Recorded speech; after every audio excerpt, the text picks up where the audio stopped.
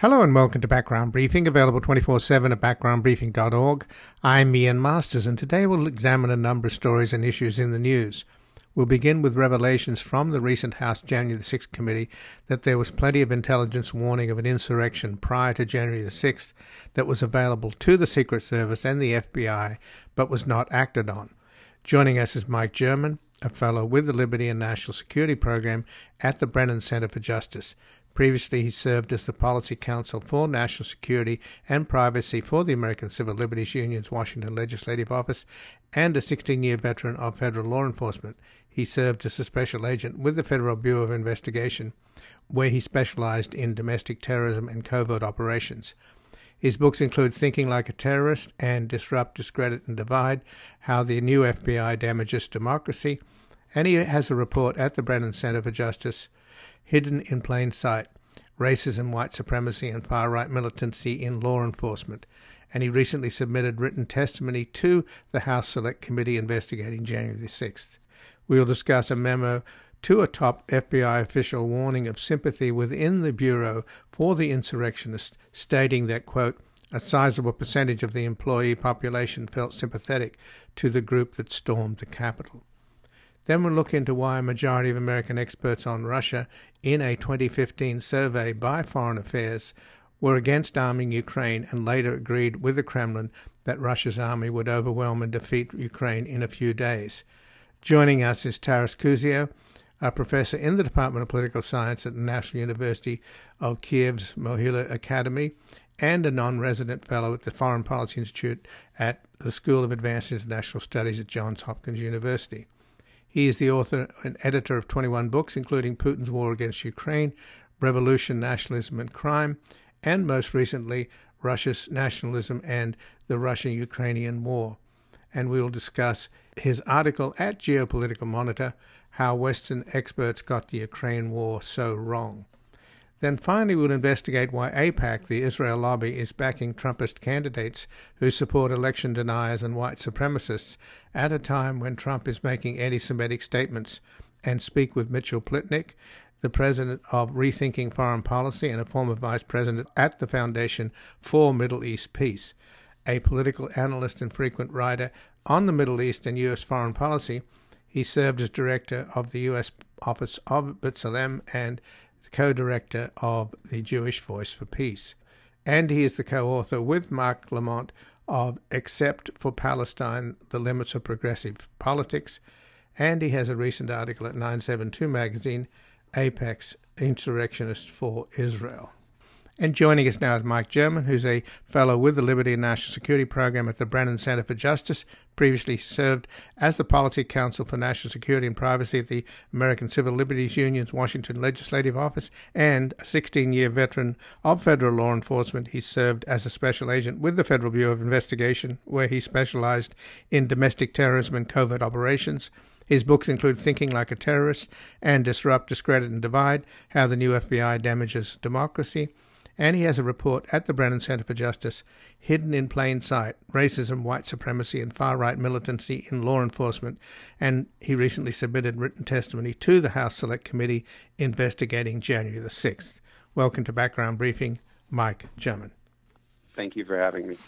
Well, thanks for joining us, Mike. And there's been some reporting on a memo to a top FBI official warning of sympathy within the Bureau for the insurrectionists, stating that, quote, a sizable percentage of the employee population felt sympathetic to the group that stormed the Capitol. Now, this memo came out 2 or 3 days after January the 6th, but the question that's looming now was brought up by Adam Schiff in the recent and possibly the last hearing of the January 6th committee, that both its Secret Service and the FBI had lots of intelligence that there was going to be an insurrection on January the 6th, or at least there's going to be a lot of trouble, and they didn't act on it. So is the fact that your study that you did suggesting that there is sort of racism, white supremacy, and far-right militancy in law enforcement a part of an explanation for why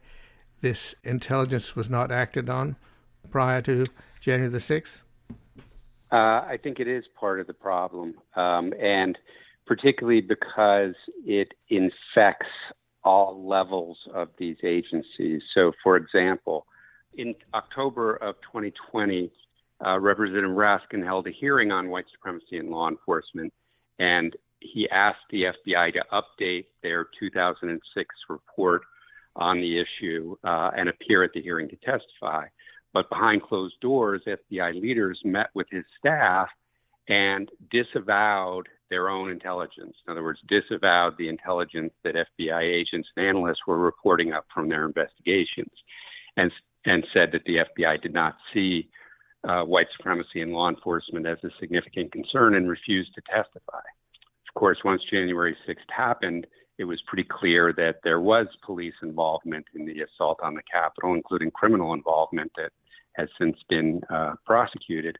And shortly after that, in February of 2021, a report internal to the FBI was leaked that was basically the updated version that Raskin had asked for 6 months prior. So the problem isn't just that this activity is happening and the FBI is ignoring it, but that agents and analysts on the ground are doing their job and reporting it to FBI management.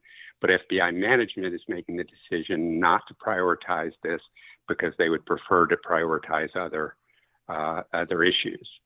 And, you know, one of the things that I find fascinating about this new email that came out shows that FBI leadership was aware of the problem of the internal bias toward these rioters as early as a week after the assault on the Capitol, and yet we haven't seen the FBI engage in any public discussion about the problem or do anything to address it. So, Mike, is that to say then that Wray, the director of the FBI, is the problem? He's the director of the FBI, so he certainly has a lot of responsibility. And I would argue that the fact that he hasn't been out in front talking about the assault on the Capitol, talking about how the FBI intelligence was ignored, and what he's doing to improve the situation, I think is an alarm bell. This is something that requires leadership to address, and he's just been absent without leave in trying to address it. And, you know, I would argue that it's broader than just the director. You know, one of the fascinating things, this email indicates that the problem was raised to the deputy director very quickly after January 6th. But months after January 6th, Director Wray and counterterrorism head Jill Sanborn both testified before Congress and tried to twist their own authorities to argue that the problem was they didn't have the proper authority to have looked at the multitude of warnings that came forth prior to January 6th, which of course is not true. I mean, number one, after 9/11, the FBI's authorities were expanded significantly, so they certainly have the authority to address it. But number two, groups like the Oath Keepers and the Proud Boys had been violent long before January 6th, so there was no shortage of opportunity to open criminal investigations against those groups and the members that were engaging in illegal activity, and yet the FBI doesn't seem to have even been paying attention to them. Well, we know that some of the information that the Secret Service had was so explosive and quite specific, including a tip saying, they're talking about the insurgents, their plan is to literally kill people. Please, please take this tip seriously and investigate further. What do we know about in-house intel that the FBI had? We have similar warnings that were expressed internally by analysts who were reading that kind of information on the various public forums that social media platforms provide. And we also have direct warnings that they received from the platforms themselves, from Parler and from others, as well as, just a couple of days before the attack, Senator Mark Warner, who was head of the Senate Intelligence Committee, made a point of reaching out to the then deputy director of the FBI to ask him what he's doing about it, because all of these warnings were in public, right? You didn't need a secret intelligence service to tell you that there was a likelihood of an assault on the Capitol. They called the rally, stopped Steele, and the Washington Post on the front page of the paper on January 5th was expressing concern about what might happen at the Capitol. So the Hotel Harrington shut down for a couple of days. How is it that the Hotel Harrington had better intelligence about what was going to happen than the FBI and the Capitol Police and the Secret Service? So what would be Christopher Wray's motive in downplaying the threat? Is there any explanation for that? I think what we saw in public happening at the Department of Homeland Security, where Trump-appointed leaders of that agency were giving express direction to their intelligence heads not to report on white supremacist violence or far-right militant violence, and to instead report on the so-called threat from Antifa, anti-fascism. So I imagine that same kind of political pressure was being brought to the FBI as well, in addition to internal biases that make them believe people who have a viewpoint that they disagree with as more dangerous than people who are actually committing violence in furtherance of an ideology that they might support. So the email that was sent to, FBI Deputy Director Paul Abate, exactly. that was revealed by NBC News. In the email, it noted that several agents insisted the violence at the Capitol was little different from Black Lives Matter protests, and the Capitol rioters were being singled out because of political correctness. How much have they done an after-action report, the FBI, on? Have they investigated the ranks? Do they have an idea of how many people are like this in the FBI? No, and they had, again, indications before January 6th. In October of 2020, Mike Giglio of The Atlantic wrote an article about membership applications to the Oath Keepers, highlighting the many people in law enforcement and the military who were among the applicants. And in that report, there was an indication that people who described their employment with the FBI and Secret Service and DHS were among the applicants. So, a critical question would be, what did the FBI do and these other agencies do when that report came out, much less what did they do once January 6th happened? And from what we know, nothing. I mean, we know the military actually had to stand down Department of Defense because they recognized this was a problem with the relatively high number of people current and formerly in the military that participated in the assault. But you had the Secretary of Department of Homeland Security order up a study and a report on it. Unfortunately, that report basically punted on the issue by saying, well, we don't really have a good definition of domestic violent extremism, so we can't determine who in the agency might be influenced by it, even though, of course, they conduct a lot of investigative activity and intelligence gathering based on those same definitions. So it's hard to understand how they would be so crippled. But the FBI has made no public comment about this and has not addressed the issue at all. And I think that highlights, that this email highlights that leadership was on notice very early after January 6th. And the question for Congress is what did they do about it? And if the answer is nothing, that's a problem. Well, the writer of the email, apparently, he said literally he had to explain to a fellow agent the difference between the opportunistic burning and looting during the Black Lives Matter protest that stemmed from a legitimate grievance of police brutality and an insurgent mob whose purpose was to stop the execution of democratic process at the behest of a sitting president. One protest had a smattering of criminals. The other was an organized group of domestic terrorists. And by the way, it certainly doesn't help that Senators Chuck Grassley and Senator Ron Johnson last month hailed an FBI patriot, as they called him, who refused to work on the January 6 cases, who was also suspended from his job because of that. Right, and I think that's a growing indicator that this problem is severe. And keep in mind that the email came out a week after the attack. This was when even ardent Trump supporters like Kevin McCarthy and Lindsey Graham and others were criticizing the president.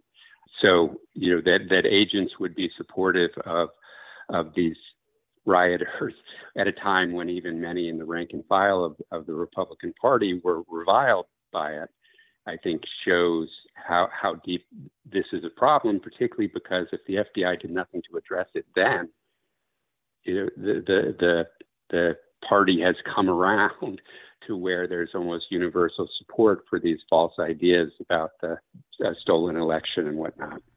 So just in the last minute then, Mike German, is there likely to be a full hearing, or are we going to learn about the kind of intelligence that the FBI had and why they didn't act on it? I mean, we have a real problem with the Secret Service because Tony Arnado is now back at the Secret Service, and he was Deputy Chief of Staff in the White House and clearly was, I mean, it's pretty obvious that he was involved in all of the memos disappearing, along with probably encouraging the insurrection on that day, or at least doing nothing about stopping it. I don't know. I would hope that this information would result in referrals to the Inspector General. Hopefully the House and Senate Judiciary Committees will grow interested in this problem. It's something that deeply infects law enforcement, and for the American public to have confidence in these agencies, they have to believe that what they're doing is based on objective evidence rather than bias. So I think it's critically necessary that type of deep investigation is conducted and in a transparent way so the public can understand what's being done to protect them. Well, Mark German, I thank you very much for joining us here today. Sure, of course. Good luck. And again, I've been speaking with Mike German, who's a fellow with the Liberty and National Security Program at the Brennan Center for Justice, previously served as a policy counsel for national security and privacy for the American Civil Liberties Union Washington Legislative Office, and a 16-year veteran of federal law enforcement. He served as a special agent with the Federal Bureau of Investigation, where he specialized in domestic terrorism and covert operations.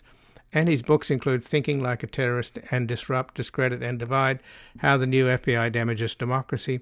And he has a report at the Brennan Center for Justice, Hidden in Plain Sight, Racism, White Supremacy, and Far-Right Militancy in Law Enforcement, and recently submitted written testimony to the House Select Committee investigating January the 6th. We're going to take a brief station break and back looking at how American and Western experts on Russia got the Ukraine war so wrong.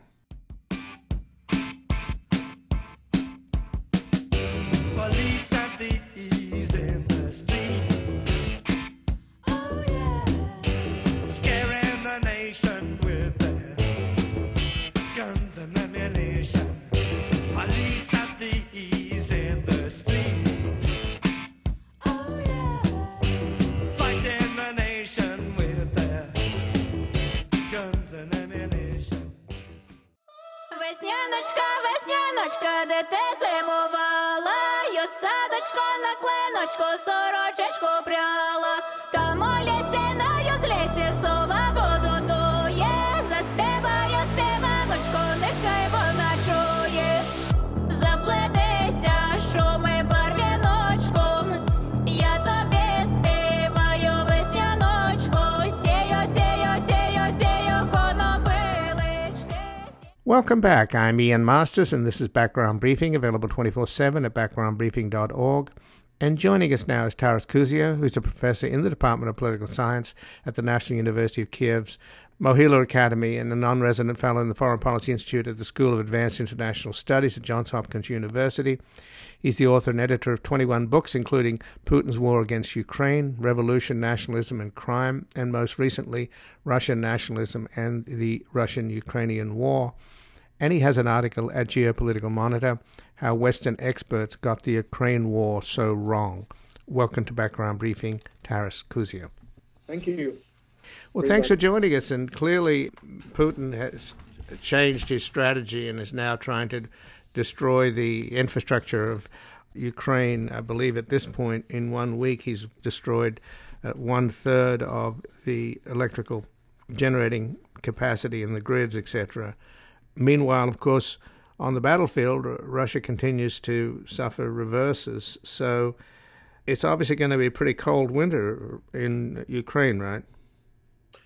It is, unless this can be changed, unless they can be repaired, unless I mean, I don't think it's as bad as sometimes it's been reported. Maybe the Ukrainians are maybe exaggerating. I mean, I am reading as well that something like 70+% of the missiles and Iranian drones coming in, these so-called kamikaze drones, are being knocked out of the sky by existing air defense systems, which are a mixture of Ukrainian and some donated Western ones. I mean, where there could be criticism is that the Ukrainians have been asking Western governments for air defense systems for a long time, since the beginning of the invasion, and only now are they beginning to send them. I think at least 4 countries, Germany, France, Britain, United States, have talked about dispatching those air defenses. So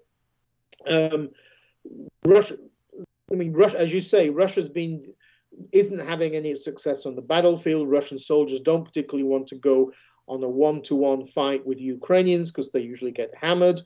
And hence, the only thing left for Putin is the typical Soviet and Russian tactic of terrorizing civilian population. This doesn't work. It didn't work with the Nazis when they bombed London in 1940, and it won't work in Ukraine. But I guess it gives Putin joyful glee to do that. But I don't think it's going to change much on the battlefield, these terror attacks. And sooner or later, as soon as those air defenses from the West arrive, it's not going to have any effect. So let's talk about your article at the Geopolitical Monitor, Taras Kuzio, how Western experts got the Ukraine war so wrong. And you mentioned that in February of 2015, there was a survey by Foreign Affairs which asked the question, should the United States arm Ukraine?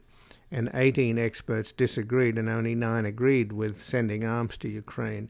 And amongst those who disagreed are people that a lot of whom I've interviewed here: Angela Stent, Anatol Lieven, Robert Legvold, Ian Bremmer, Robert Jervis, Jack Snyder, William Walford, Mary Surratt, Keith Darden, Valerie Bunce, and Charles Kupchan, Stephen Walt, and then you've got people like Rajan Menon, Eugene Rumer, John Mearsheimer, and Samuel Jarrett, who I've also interviewed as well. So this is like the neocons got everything so wrong. Why do you think they got it so wrong? Well, there's many factors involved. The latter group of names that you mentioned, like Charap, Rajan, Rumer, and Mearsheimer, and they are hardcore realists, and they've got everything wrong on this war. I mean, they not only oppose the sending of arms, they believe that even if arms were sent, that Ukraine would be defeated. So they exaggerated the power of the Russian military from day one. And they always have, these kind of realists always have this great power mentality of thinking that small countries like Ukraine don't have any agency, don't have any importance. And so it should be just the big boys should sit at a table and sort these difficult problems out, which is exactly what Putin wants. Putin wants a second kind of Yalta agreement, the first one being 1945. He would love a second Yalta agreement where the West basically said, all of these neighbors around Russia, which used to be part of the Soviet Union, are all now part of your influence. We won't have any dealings with them. That's what Putin and the Kremlin want. And these realists are happy to go down that direction, but they've always misunderstood the local dynamics. Okay, so even if the Americans and Russians sit at a table and decide this is how it's going to be, do they take into account maybe the Ukrainians disagree? In 1945, the Poles, the Czechs, and others, the Lithuanians, didn't have a chance to disagree. They weren't able to because their countries are occupied by the Soviet army. But today, Ukraine would disagree with this. So that's one aspect. I don't think these realists really, they're completely out of touch with contemporary reality. On the other side, I think you've got a number of problems. Firstly, you've got all of the people you mentioned, like the Angela Stents and the others, Kupchan, Keith Darden. They're all experts on Russia, and yet they think that they are still experts on the entire former Soviet Union. I mean, this is the only part of the world where experts on one country think they're experts on the entire region. I mean, if you're an expert on Japan, you don't declare yourself to be an expert on Asia. If you're an expert on Brazil, you're not an expert on Latin America. But if you're an expert on Russia, that's it. You're an expert on all of the countries that made up the Soviet Union, 15 republics. And that's obviously ludicrous. I saw this myself in 2014, during that crisis, where the number of people who suddenly became Ukraine experts grew overnight like raindrops, in a thunderstorm. None of these people read Ukrainian sources. None of them had traveled to Ukraine, and they all looked at Ukraine through Moscow's eyes. And so you have this kind of Orientalism, as it were, looking down at Ukraine as not really a real country or just a kind of an appendage of Russia. I think that's one aspect. And if you look at every think tank in Washington, New York, or even probably Brussels, and also if you look at academic centers which are devoted to Russia, Eurasian, post-communist studies, they're always usually led by these Russianists, people who are primarily experts on Russia. They dominate those centers, and therefore they dominate the kind of output and the influence. There's two other factors. One of them is also that they completely exaggerated the strength of the Russian military.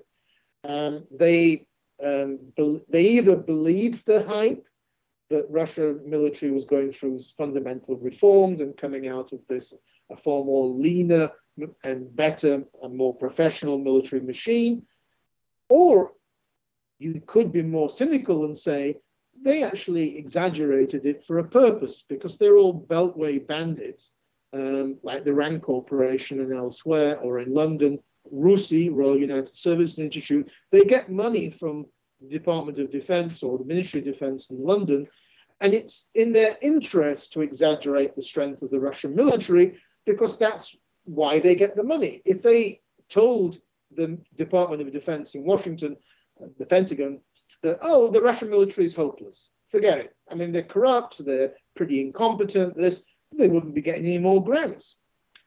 So I think there's partly that you could be cynical. I mean, they're either exaggerating it for financial gain, or they're just bad analysts. I mean, it's one of the two. And they certainly got the whole question of corruption wrong. I mean, how can you ignore the fact that since 2010, Russia has been described as a mafia state? This is not just corruption. We have corruption in every country in the world. This is far, far more deeper, fundamental. This is an actual system of corruption where elites are allowed to be corrupt in return for political favors. It's called sort of a blackmail state. And to not believe that massive level of corruption also affected the Russian military and Russian intelligence services shows complete ignorance of Russian society, or a deliberate sort of not wanting to bring that question up. I mean, one of the major reasons the Ukrainians are doing so well on the battlefield, besides having Western training compared to Soviet training for the Russian military, is that the Russian military is completely dominated by corruption. I mean, it's I could spend hours talking about the degree to which the logistical supplies are so poor that Russian soldiers go hungry, they have to go loot for food, that tanks arrive with their inside stripped bare because they've been all the good things have been stolen from them, that weapons don't work, that their medical kits are Soviet medical kits from 1978, which means they're useless. Out-of-date food rations are delivered. When the food finally gets to them, the good bits like the meat and other things like that have been stolen, and they have to re-buy it back from those who have stolen it. I mean, you can go on and on and on. all of this contributes to low morale, very poor officers, very poor quality officers, poorly trained, just don't give a damn about their soldiers. And it completely contradicts this impression that you got from these Western experts that the Russian military is so powerful that within 2 or 3 days, Ukraine's finished. I mean, one of the ironies of this article I wrote was that Western experts had the same view as the Kremlin, that Ukraine has 2 or 3 days, that's it. Right. and that Kyiv is going to be captured, and then but this has concrete implications for Ukraine, because it influenced the fact that Ukraine should not be sent military support prior to the invasion, because Ukraine's going to be so quickly defeated that we should focus only on partisan warfare, on guerrilla warfare, because the Ukrainian army is just going to disintegrate like it disintegrated in Afghanistan. I think that had an impact on thinking as well. Right. So they exaggerated the power and strength of the Russian army and completely downplayed and underplayed the strength of Ukrainian society, civil society, and the Ukrainian military. And on both counts, they got it completely wrong. But in terms of Russian experts, you would have thought that they would have understood the history, for example, the Potemkin village, right, which is a huge part of Russian history, but it also continues to be the modus operandi, and also the concept of Maskarova, window dressing. Yes, That's innate in the Soviet system. It was all about window dressing. And now you've got this mafia state that, for the life of me, and I've asked these same experts over the years that we listed in the beginning, over the years I've asked them, I said, why do we treat Putin like a statesman instead of a criminal? Because he's running a mafia state. I mean, it's so much worse than, even today, I don't think the American people have a concept of how deeply ingrained this mafia system is, and how Putin is the godfather of the godfathers, and he regulates the oligarchs, and basically, if he doesn't like them or they irritate him in any way, he suddenly tells them, I own 50% of your business. And the whole system in Russia operates on the notion of krisha, meaning the roof, which is protection money. So this blackmail state where you are allowed to be corrupt. You're even encouraged to be corrupt if you're a member of the elites, and that includes elites in the military and the intelligence services. You're encouraged to be corrupt. Then files are collected about your corruption, and that is then used to blackmail you to remain politically loyal. And if you begin to deviate from that loyalty, you have a habit of falling out of windows. A lot of people seem to fall out of windows in Russia. Right. And so it's part of the system. It's an ingrained, deep part of the system. And linked to that as well is that, and people like Mark Galeotti have written about this, is that the Putin regime has weaponized organized crime. So Russian organized crime is allowed to continue what it's doing, but it also has to work for the Russian state. So in terms of cyber attacks, hacking, in terms of money laundering, there have been cases in Spain where the Spanish judiciary has come out and said, this Russian organized crime in Spain is part of the Russian state. You can't divorce the two. When you call a country a mafia state, what that means is that there's no longer a difference between organized crime and the state. The two have blended into each other. And that's what. And the first time Russia was called that was by a Spanish judge in 2010. Your listeners can find that in an actual U.S. diplomatic cable, which was leaked by WikiLeaks. It's there. Just do a search for it. So yes, I agree with you that why did Western experts ignore this? Now, there's only two, as I've said, there's only really two reasons. Either because they wanted to deliberately exaggerate the power of the Russian military in order to continue to obtain financial grants from the Department of Defense. I mean, RAND Corporation, where Samuel Charap works, is very reliant on grants from the Department of Defense. Why would they tell the Department of Defense the Russian military is terrible? It's not really very good. It's not really a worthy opponent. They want to tell them the opposite so they can keep getting the money. Or the other kind of way to deal with this is saying that, well, they're just bad analysts. They simply don't understand Russia. I mean, it's only one of the two, or maybe it's a combination of the two. There can't be any other way to explain this. Sure. But just in closing, Taras, we've run out of time. I mean, the corruption, which is so ingrained, is one of the reasons, as we know, why the military is so underperforming. And a lot of it's to do with the Putin system, where he regulates the oligarchs and he basically forces them to, give me 50% of your company. And then he then redistributes that money to his cronies, who are cutouts to hide his money, one of whom is Prigozhin, his former chef or cook, who does the procurement for the military. And one example was that Prigozhin supplied the Russian military with cheap Chinese tires, and he pocketed the difference. And that's one of the reasons why they couldn't get to Kiev. They kept breaking down on the roads. But it's also affected the FSB, the intelligence service, corruption. They don't even pick up their government checks because they're all shaking down one company or another.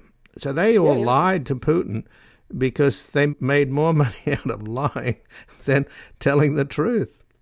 Yeah, and also in the system, which is a dictatorship, and Russia's a dictatorship since constitutional changes in 2020, nobody's going to tell the dictator he's wrong, because they'd be on the first train to Siberia. So you have the system's inbuilt to malfunction, as it were.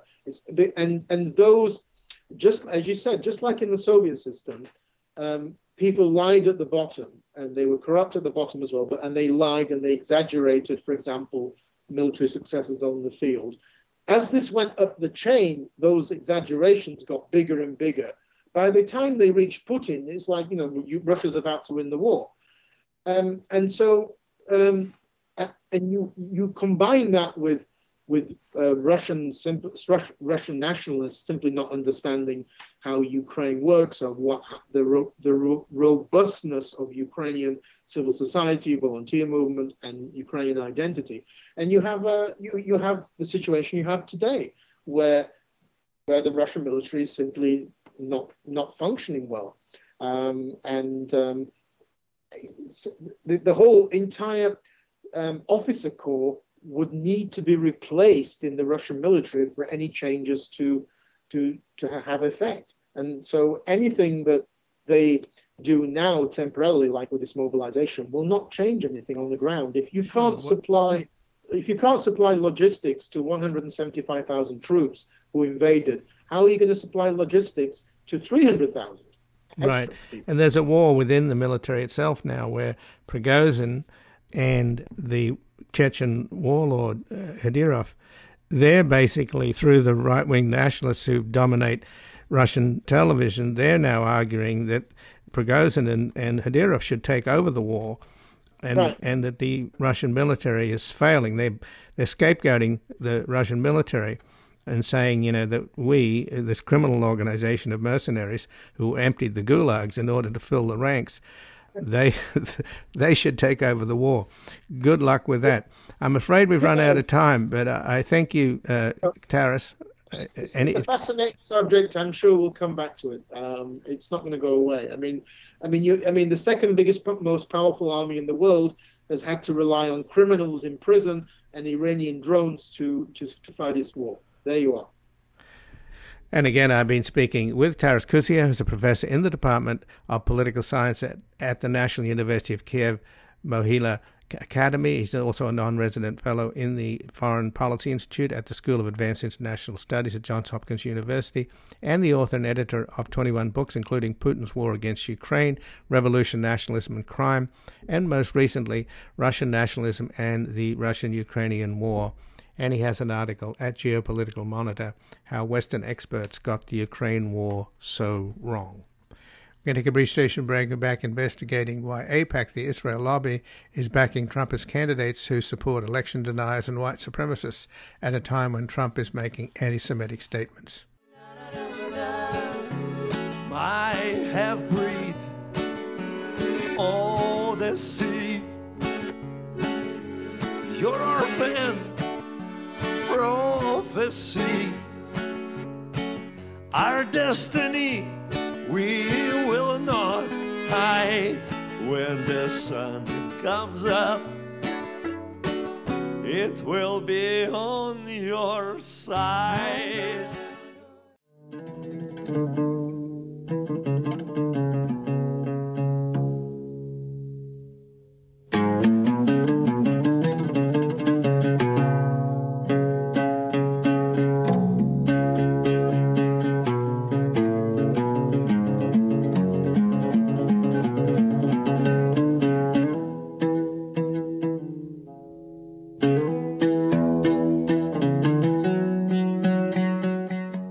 Welcome back. I'm Ian Masters, and this is Background Briefing, available 24/7 at backgroundbriefing.org.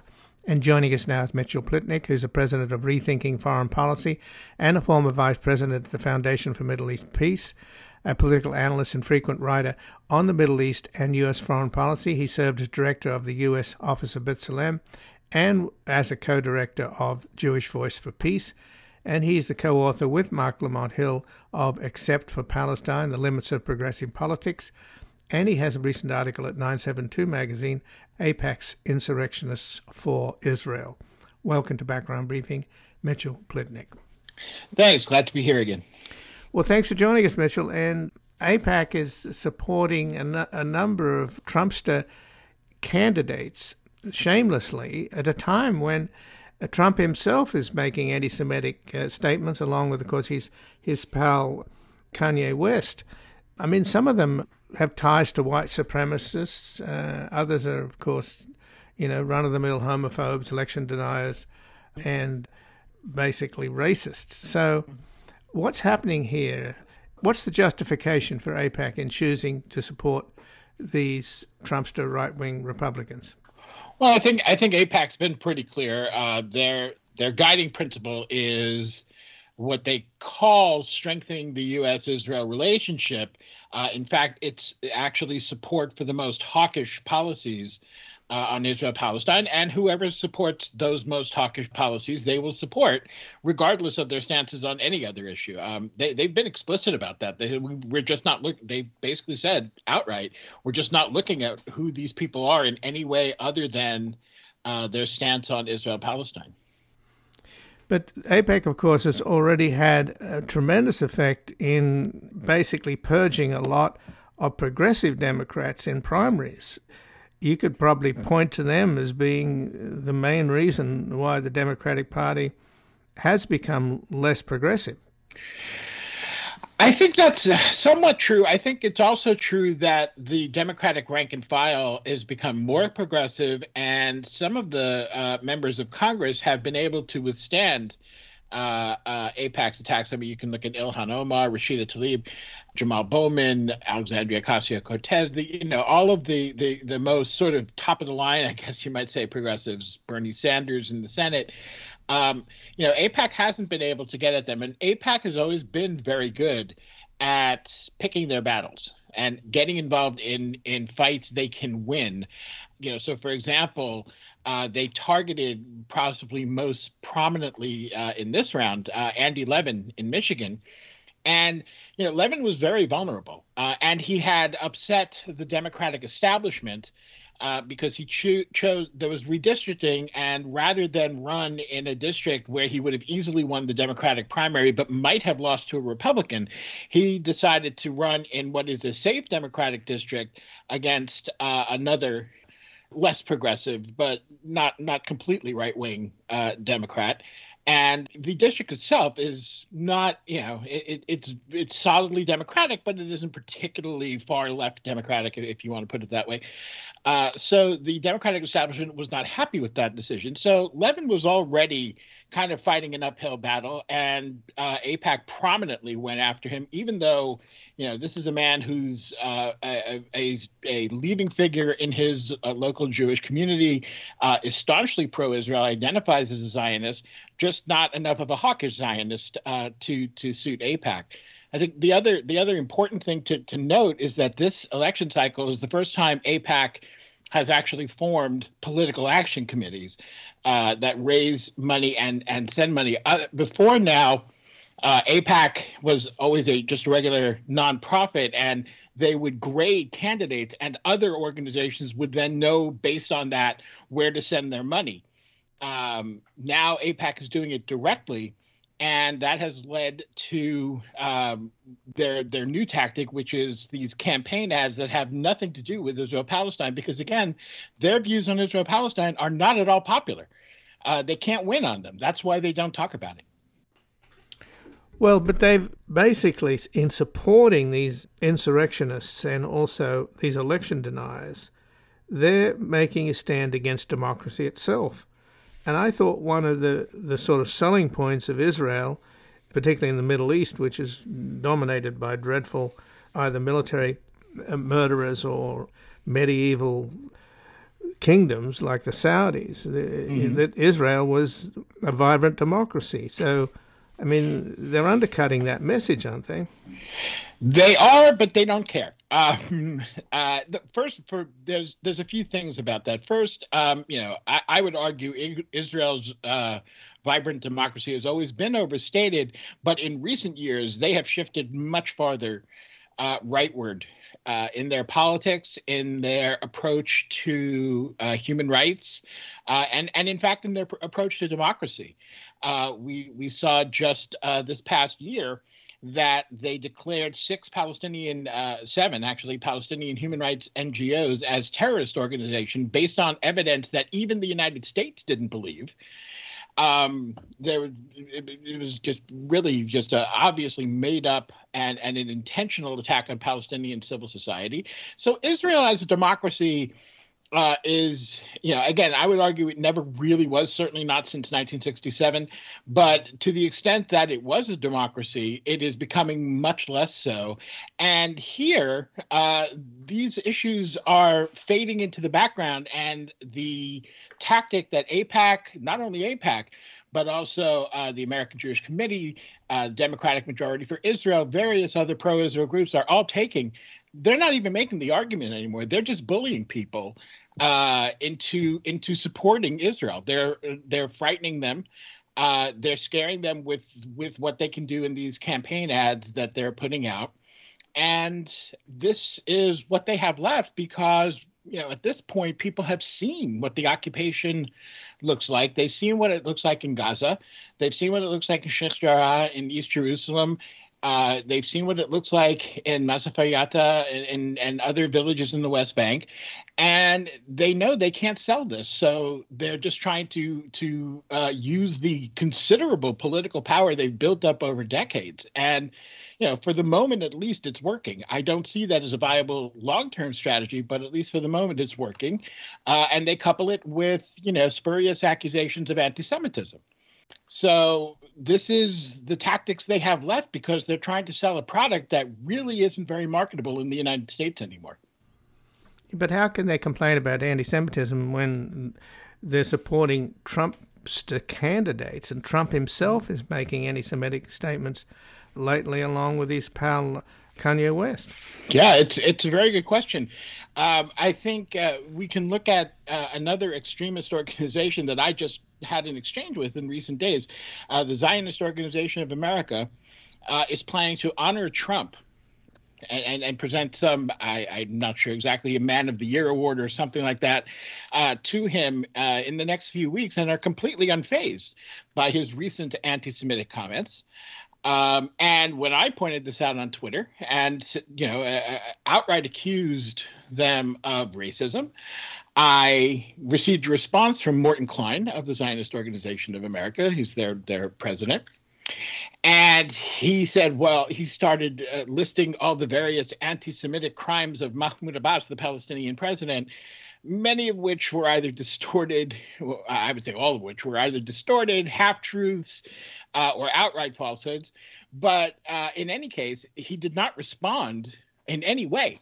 He completely dodged the question of why is his organization honoring a man who just made these anti-Semitic, literally just made a few days ago, these anti-Semitic comments that everybody has been denouncing as anti-Semitic, including many very, very conservative Jewish groups. So not the Republican Jewish groups, but groups like the American Jewish Committee, the Anti-Defamation League have all denounced this. Trump's comments as anti-Semitic, yet they honor him anyway. They have no problem with this hypocrisy. And even when called on it, they don't even try to respond to the allegation. AIPAC, I think, is doing the same thing. They are simply throwing everything else to the wind and saying, we don't care how anti-Semitic you are as long as you support Israel. But if you support the Palestinian cause, and you say anything that we can even twist into anti-Semitism, we'll come after you with that right away. The hypocrisy does not faze them. So I noticed that the Australian government has reversed a decision made by the previous Conservative Prime Minister, who was born again, what they call in Australia, God botherers. He's one of these evangelicals that the spirit moves him, and they call them happy clappers. The new Labor government reversed a decision of moving the Australian embassy to Jerusalem, and apparently that's outraged the Israelis. Yeah. What kind of left is left in Israel? I mean, it's a powerless left, but it's not a non-existent left. There is a left in Israel. There are still groups like Shalom Achshav, Peace Now. There are still, the human rights organizations like B'Tselem, like Yisha. There are various groups that do work to improve the situation in Israel. But the fact of the matter is that the left was dealt pretty much a death blow 20 years ago when the United States and Israel pushed the false myth, that Israel had offered the Palestinians peace, and instead of peace, they launched the Second Intifada. This is not what happened. In fact, it's too much to go into now, but this was Bill Clinton and Ehud Barak breaking a promise to Yasser Arafat that they would not accuse the Palestinians of walking away from the table. It was the only way Arafat would even go to the meetings that they had at Camp David. But since then, as a political force, the left has been gradually and fairly quickly declining until now. There's really very little organization left. There are still leftists in Israel, but they're not really sure how to go about the politics. The leadership in parties like Meretz and Labor has just not proven effective, and for the most part, people may have some beliefs that what's happening to the Palestinians is not right, but it's not affecting their day-to-day lives very much. This is maybe the biggest obstacle. And so people are milling, sort of just going about their business, and the people who are politically active, and certainly a growing majority in Israel, are the far right, not even the sort of classic right, but the far right, as represented right now by the Jewish Power Otzmat Yehudit party led by Itamar Ben-Gvir, whose popularity is soaring, even taking away votes from Netanyahu's Likud party. That's the right-wing party that more and more people are supporting. So there are leftists still in Israel, not nearly as many as there used to be. And those that are there are not well politically organized for the most part. So their presence in the Knesset and in Israeli politics in general is just, it's not only diminished because of their numbers, it's also diminished. It's diminished even further because of their lack of organization. So even their diminished numbers aren't reflected in the polity of Israel anymore. So if Israel's politically moving further to the right, and with a far right group on the rise, and the AIPAC is supporting the far right Republicans running, there's 299 Republicans running for office that are election deniers. And so you wonder why the Democrats support AIPAC at all. What's the logic there? If it's a right-wing organization supporting a right-wing government. I think, the Democrats are more and more uncomfortable with AIPAC. And I think this has been part of it. There have been Democrats, even beyond the ones that have lost to AIPAC-backed candidates, that have been complaining about what AIPAC has been doing in the past year. That being said, there's a difference between not supporting AIPAC and being willing to be seen as being supportive of Palestinian rights. That we're still not there yet, and that's the real problem. So you have on top of AIPAC, this is one of the reasons AIPAC kind of spun off the Democratic Majority for Israel. That is a right-wing organization that focuses on the Democratic Party alone. So at least their public politics are certainly not as far to the right as AIPAC, because they couldn't work within the Democratic Party if they were, but they're still pretty far right. And as I say, they focus exclusively on the Democratic Party. Their mission is to sort of stamp out the progressive wing of the Democratic Party, while also selling the idea that you can be progressive and still support an Israeli government that, major human rights organizations agree is an apartheid regime, including, incidentally, B'Tselem, the leading human rights organization in Israel. So Democrats have never moved past this sense that they have to be pro, and part of it is political, but part of it is also ideological. Joe Biden has publicly made it very clear his passionate attachment to Israel. He calls himself a Zionist. He has been absolutely shameless about supporting Israeli positions. He won't even consider what Australia just did. And remove the recognition of West Jerusalem as Israel's capital, which Donald Trump did, and he would have substantial support in doing if he tried it. Although it would certainly be a political battle, but he's shown no interest in doing that or taking back any of the things that Trump did that really made any sort of two-state solution, any sort of solution, impossible in the foreseeable future. Well, Mitchell Plitnick, I thank you very much for joining us here today. It's a pleasure. Happy to be here anytime, Ian.